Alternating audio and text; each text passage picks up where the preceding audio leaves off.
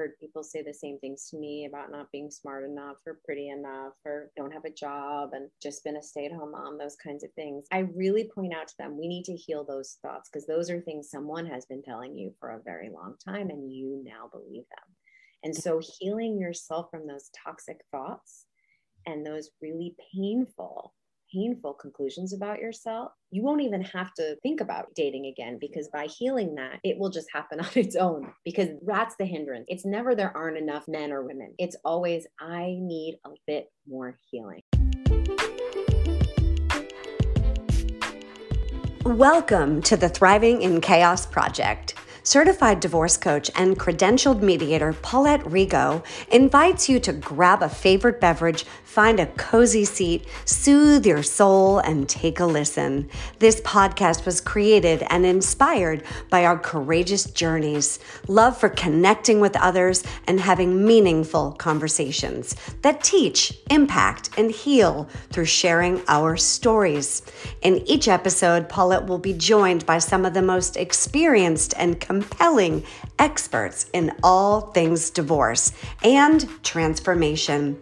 Listen to prepare and thrive through the toughest chapters as we reveal our hardships, celebrate our lessons learned, and see the future clearly with encouragement, hope, and joy.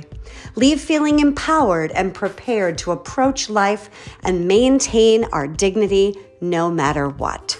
Each podcast episode focuses on sharing real conversations from real life situations. Isn't it time you thrived? Welcome to the Thriving in Chaos Project. I am Paulette, your host, and today I have Dr. Elizabeth Cohen joining me. She is a clinical psychologist and the CEO and founder of an online divorce course and membership, Afterglow. Don't you love that name? Afterglow, the light at the other side of divorce. She's the CEO and of the Center of CBT and NYC. That kind of rhymes. Dr. Cohen's online course teaches women how to feel, grow, and thrive after divorce, no matter how difficult the process has been. I should have been one of your clients, Dr. Cohen. She received her PhD in clinical psychology from Boston University. Cheers for Boston. I, of course, went to Northeastern, so no camaraderie there. And she was the recipient of the prestigious American Psychological Foundation Research Award for her research on the emotional effects of 9/11. She also contributes to Psychology Today with her column, Divorce Course. So welcome to the show, Dr. Cohen. Thank you so much. I'm so happy to be here. Thank you. I, started this journey with the podcast coming up on 3 years ago. Can you believe it, Paulette? No. So, and over the years of interviewing over 100 women now, just women, not that I don't like men. I love men, but I find that it's just one of those communities that women helping women, women serving women, women, encouraging, inspiring, empowering women. And I've had the honor of interviewing quite a few clinical psychologists, but you're, really a unique unicorn in the way that, and please, I hope you find that to be a compliment. Oh yeah. So I like unicorns. So, particularly if they're pink and purple and, kind of pretty, but, and I say that meaning you're a rare breed, that you're unique, that you're special. The fact that you do a lot of things, you wear a lot of hats and you do them well. So how did you get into this line of work? Did you just wake up one day and say, aha, or was it something you fell into? Yeah, well, I'm glad. Thanks for calling me unicorn. I very much take that as a compliment, especially because it's taken a lot of bravery to be a unicorn in this way. So as a clinical psychologist, as many of you probably know from how psychologists are depicted in TV and movies, we're really taught to be a completely blank slate. We're taught to be there in service of the client and to provide guidance in a one-on-one situation. And usually I like to describe it in like a small hole of an office, like a very private, and not to be very visible.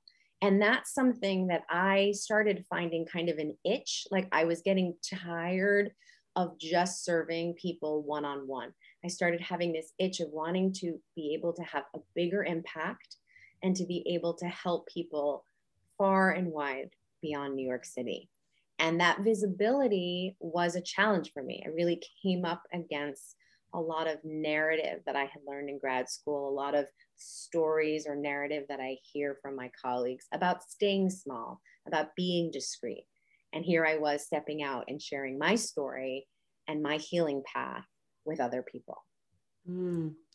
I find that fascinating, the fact that in school, you were encouraged, maybe that's my word, taught to stay small or to be less visible.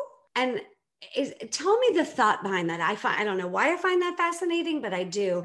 Is that so that the focus is just focused on the client and you're seen as a fly on the wall and not to be a distraction? Or yeah, so there's many different modes of psychotherapy. I am trained in cognitive behavioral therapy, but the most traditional psychotherapy is psychoanalytic or Freudian therapy.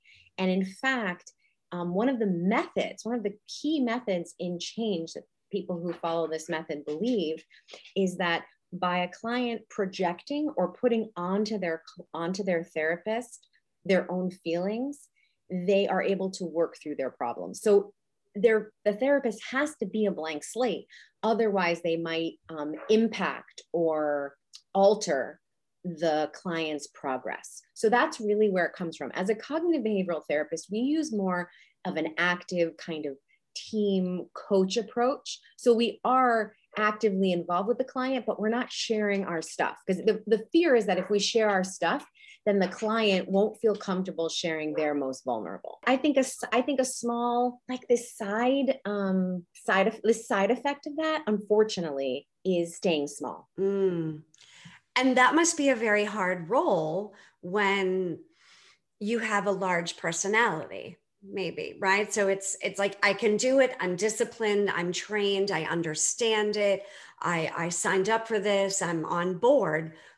But as a caveat, as a little, segue or sidebar, how does that fit in with my personality and my ability to really empower and inspire?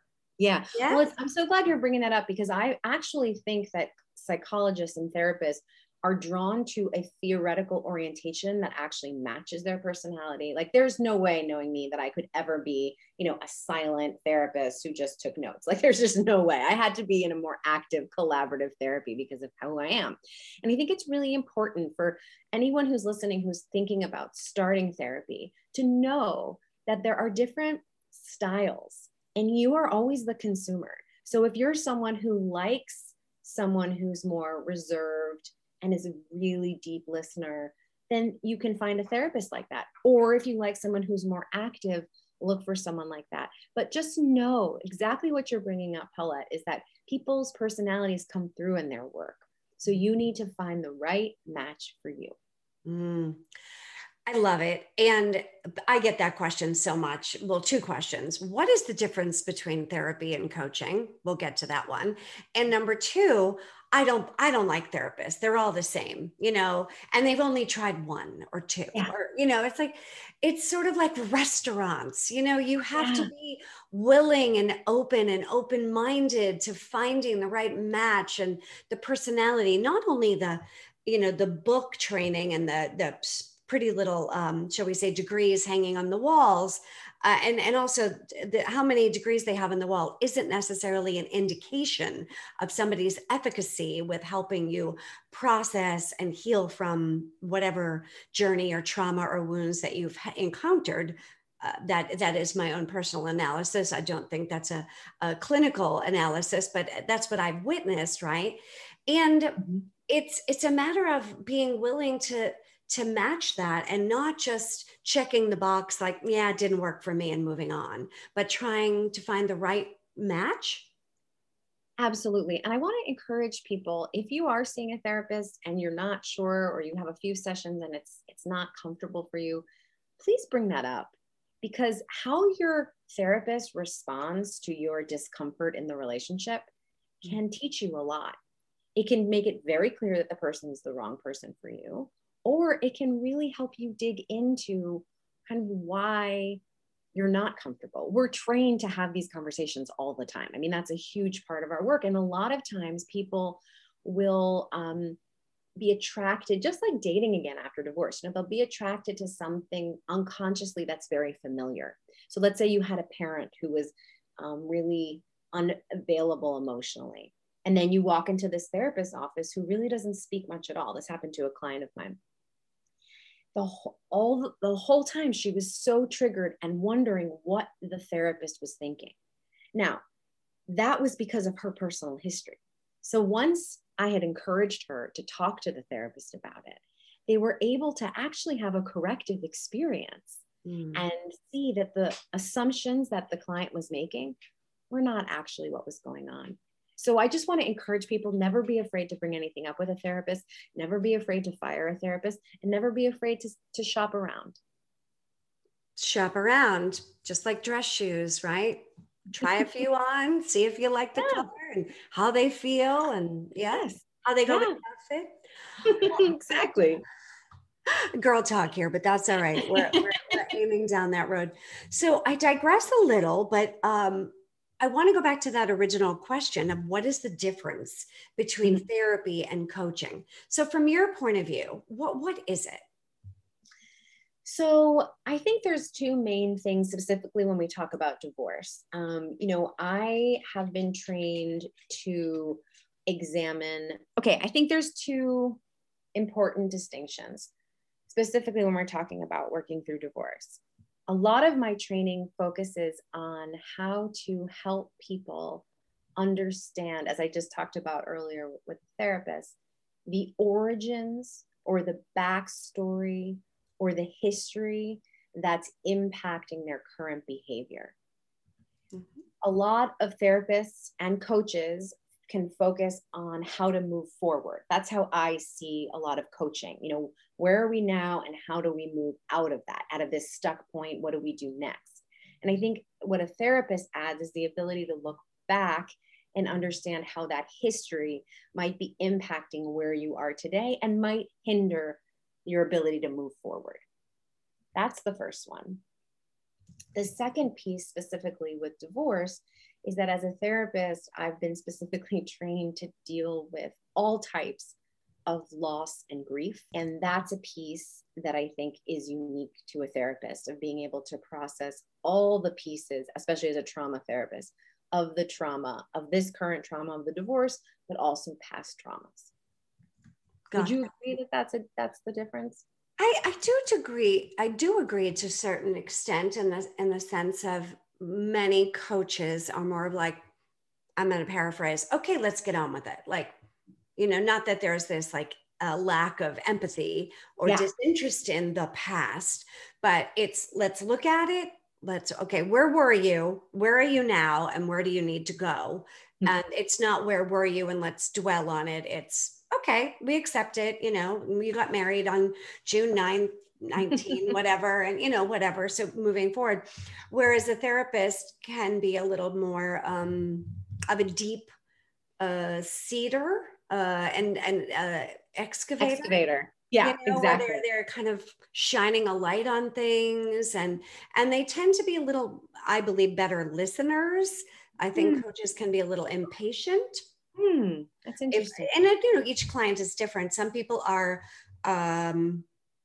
dwellers, and they're like, oh, and if they're really stuck in sadness, coaches want to lift them up and like get out the pom-poms and like go, and they're like, no, I need to wallow in my muck and mire, and like coaches tend to be like, oh, go take a shower, exfoliate, you'll be all good. And I know I'm being a little simplistic, and whereas the therapist would be more willing to let them sit in their discomfort.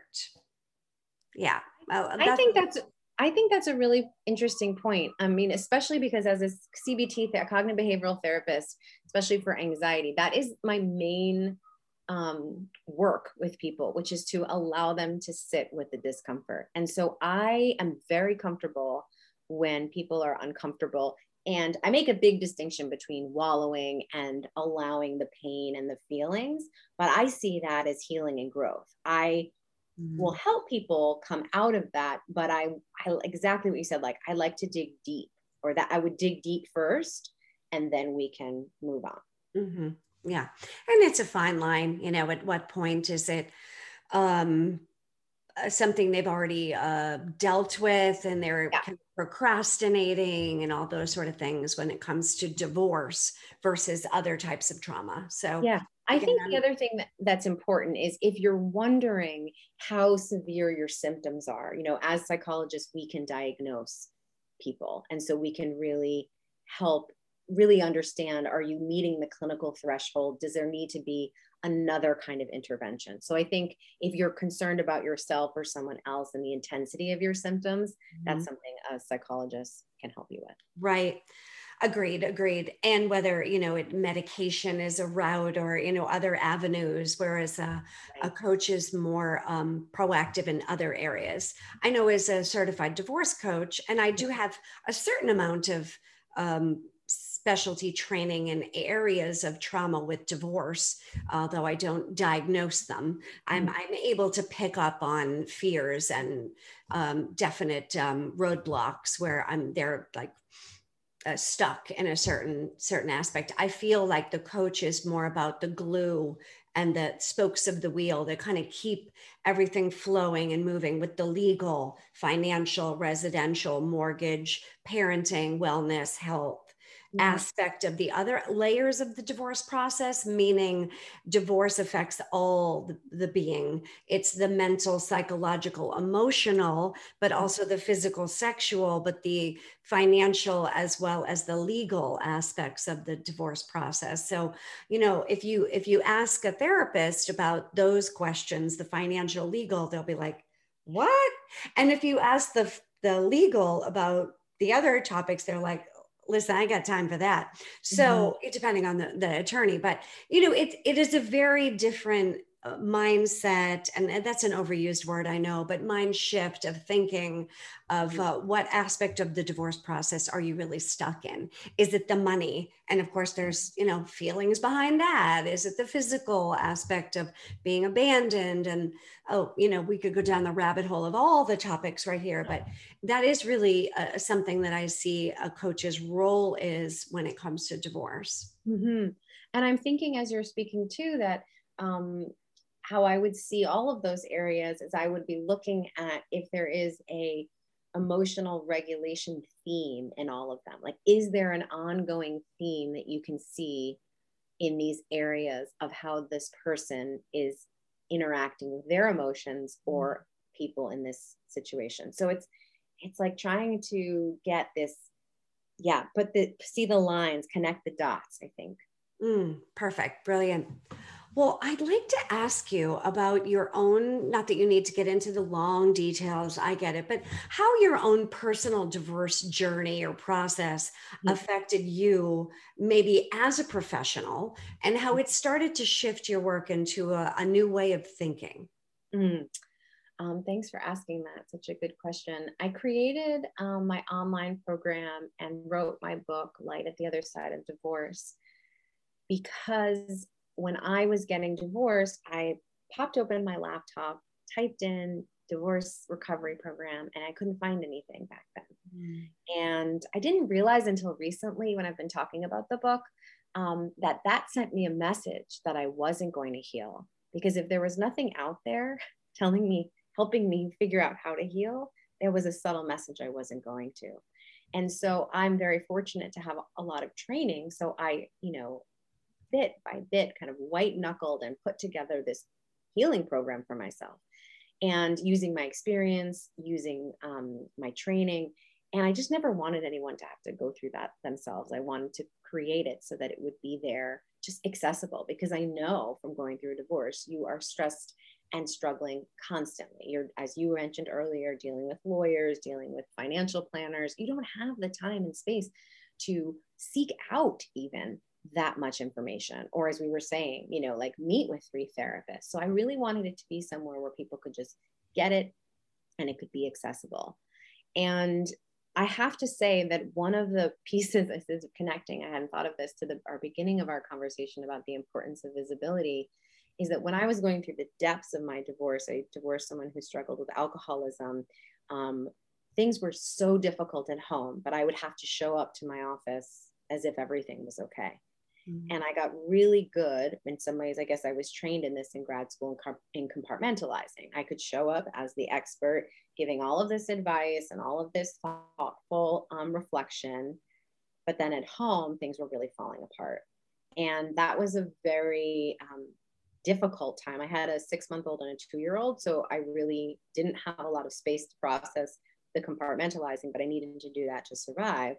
And I think that once I was able to heal, I could never, couldn't teach anyone about divorce when I was going through it. But once I had healed through that, through the program I created, I was able to start helping people with what I had learned, and my life became more integrated. And I think that's when the visibility happened, actually. I'm listening to you and I can relate on a very similar yet sort of different level. Mm-hmm. That I too grew up with rather dysfunctional parents. They weren't connected. They were both drinkers. Mm-hmm. And it made me feel very surreal about what the reality of that was. Digressing to marriage and divorce, but there were many times also growing up as an ex-dancer where I was trained literally. The sayings are, the show must go on. Yeah. Never let them see you sweat. Break a leg. The curtain going up, like put on a happy face. And there's a lot of misery backstage. Not always, but most dancers are anorexic, chain smoking, Diet Coke drinking, other bad habits we don't need to get into. You wonder why they're so thin. Dancers tend to have a interesting persona of what needs to be shown on stage versus reality backstage. And I kind of brought that thinking like, oh, compartmentalizing. We just saw it as the show must go on. But yet it's a role that you have as a child or an adult or a professional or a student or a wife or a mother, or fill in the blank with whatever label you want to throw in there. But if you're wearing 2 hats or 7 and you're not able to kind of juggle them all, life can get really dark and messy and ugly. And hence, I believe why a lot of relationships and marriages can get super convoluted and confusing when you're not able to be authentic in all of those different roles as wife, mother, professional, fill in the blank. It's incredibly confusing. And it doesn't last, because this exterior of everything is okay is completely outside based. It has nothing to do with how you are actually feeling. Mm-hmm. So you get more, and in my experience, I got more and more disconnected from how I was actually feeling. And without that internal compass, I couldn't make any decisions. I didn't know what I needed when I needed it. And it was because of the mentorship and guidance of a lot of different kinds of support groups in my life that I was allowed myself to start hearing my internal voice, because I was so focused on not having that at all. Well, for those listening, if anybody is relating to anything that Dr. Elizabeth and I are saying about not listening to your inner voice and maybe feeling like you just were or are disconnected to what you're actually feeling, can you give anyone some tips for the best ways to listen and start to validate those emotions and stop pushing them away? And because it's scary when those things start to come up. Sure. I wonder if this is also something that is because I'm a therapist, but I think about 2 pieces. One is starting super slow. So if you hear me say I'm not connected to myself, I don't know what I need, you're not going to be able to figure out right away if you should move from a city you live in to another city. Like that's just too big of a jump. So let's start really small. Let's start with your next meal. What do you actually, if you were to ask your body, what do you want to eat? Start with that. And then tomorrow morning, when you're getting dressed, ask yourself, what kind of clothes do I want to feel against my skin? We change behaviors by doing small, minute changes every single day. And so you are going to have to build the muscle of understanding and asking yourself what you want. And it is like building a muscle. People don't go into the gym and suddenly have the stamina in one day and have a stamina to run a marathon. People work up to that. And so I want to first just say to be really careful and slow. And then the second part is to really ask yourself, what has happened to me in the past when I have said what I wanted? And why might I have learned that it was a better idea not to ask? And once you can understand that a bit, we can start working on having compassion for that other part who's actually afraid of asking for what we want. That was brilliant. What has happened to me when I asked in the past? And if I did ask, what risks or consequences were there? Yeah. Beautiful. Well, now I want to ask you about this afterglow. So let's talk a bit about afterglow. How do you really break down the after effects or the healing process? So the divorce is over, hypothetically, right? You've contemplated it, gotten through it, maybe well, maybe not so well. But now, the ink is dry and the I's are dotted and the T's are crossed. And let's say you feel relatively secure, stable. You're still feeling a little like, what just happened to me? But there's a little bit of that shock and awe, right? But how does someone who is hoping to heal and move through that process start? So my program and my book has an underlying premise that when you get divorced, it is an absolute opportunity. It's an opportunity that you can take to create the most amazing, beautiful, designed next chapter. And there's the main kind of tenet that you have to accept is that this has nothing to do, really, your healing process has very little to do with your ex, that the healing starts with you. So if you're ready to start looking at yourself gently and with deep compassion through activities, through assignments, to first kind of clean the wound, understand what the wound is, really assess what needs to be addressed, clean it out, and then put it through rehab, then you can set onto this next amazing chapter. And it starts with really how you look, some cognitive exercises about how you look and talk about divorce, how you step. We were talking about this just now about knowing what you want. I have a chapter on living life by design, not by default, how to actually do some of the practices I mentioned earlier to understand what you want your next chapter to look like, how to reconnect to pleasure, how to reconnect to yourself. And then, there's chapters in there about everything that people deal with after a divorce, co-parenting, dating again. And then most importantly, processing the grief and loss of the relationship. No matter how much you are how happy you are not to be in that relationship anymore, there was a time when you wanted that relationship to last, and we have to mourn that grief in order to move forward. So it's really, I believe healing is about learning and growing in order to thrive. So it's, again, like I said, it's digging deep, it's doing some work, it's looking at yourself, It's trying new strategies so that you can have this most beautiful life. And that's what I've been able to have, and thousands of my clients. So I know it's possible. And that's the proof in the pudding, right? I mean, I am often asked if I'm pro divorce or if I'm pro litigation, because I do tend to attract, or people find me who are in high conflict or Mm-hmm. dare I say, abusive, whether it be domestic violence or narcissistic type abusive relationships where there's a lot of conflict. And they tend to be very long, drawn out cases that can sometimes last years, right? Yes, right. And that tends to be exhausting and debilitating, and they really feel drained.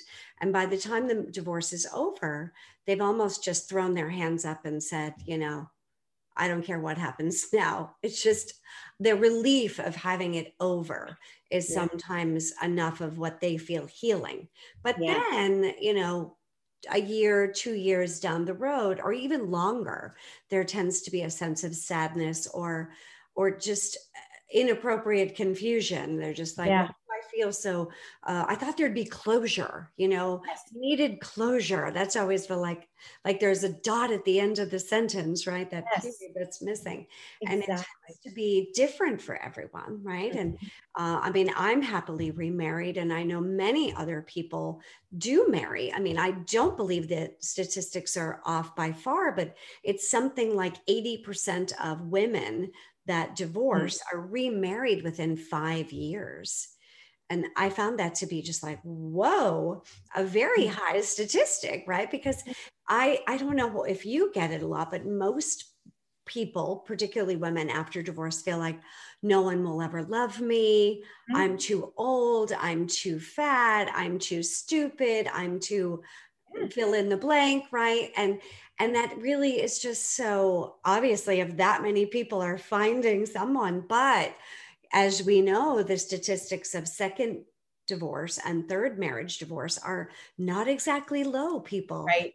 So we want to be careful about not repeating the patterns, learning our lessons, and truly healing before you jump into the pool of dating. And I don't mean having dinner or, relationships, but you immediately jump into a new, committed relationship and boom, you're right back into the fire. It tends to be scary. And one thing I'm thinking is the women who have said those things to you, and I've heard people say the same things to me about not being smart enough or pretty enough or, don't have a job, and I've just been a stay-at-home mom, those kinds of things. I really point out to them, we need to heal those thoughts, because those are things someone has been telling you for a very long time, and you now believe them. And so healing yourself from those toxic thoughts and those really painful conclusions about yourself, you won't even have to think about dating again, because by healing that, it will just happen on its own, because that's the hindrance. It's never there aren't enough men or women. It's always, I need a bit more healing. Yeah. Did you hear that, everyone? I need a bit more healing. Well, congratulations on authoring Afterglow and bringing your work into the much needed light of the life after divorce.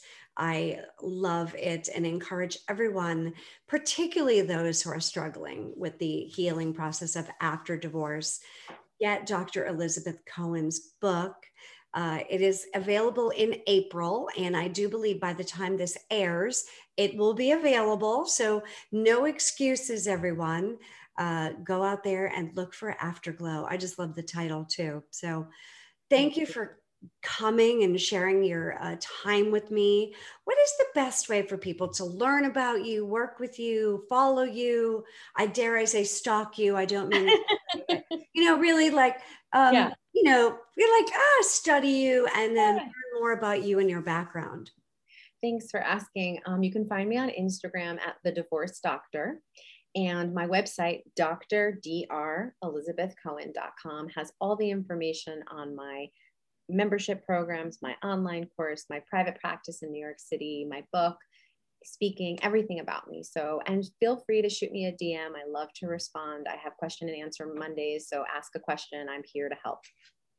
Thank you. And I know how hard it is to have a practice and a podcast and be an author and a speaker and all the other roles that you have. So I commend you for that. And thank you again. I'm so glad you're here.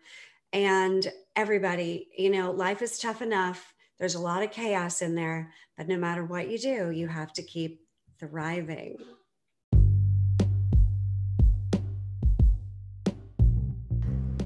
Thanks for tuning in.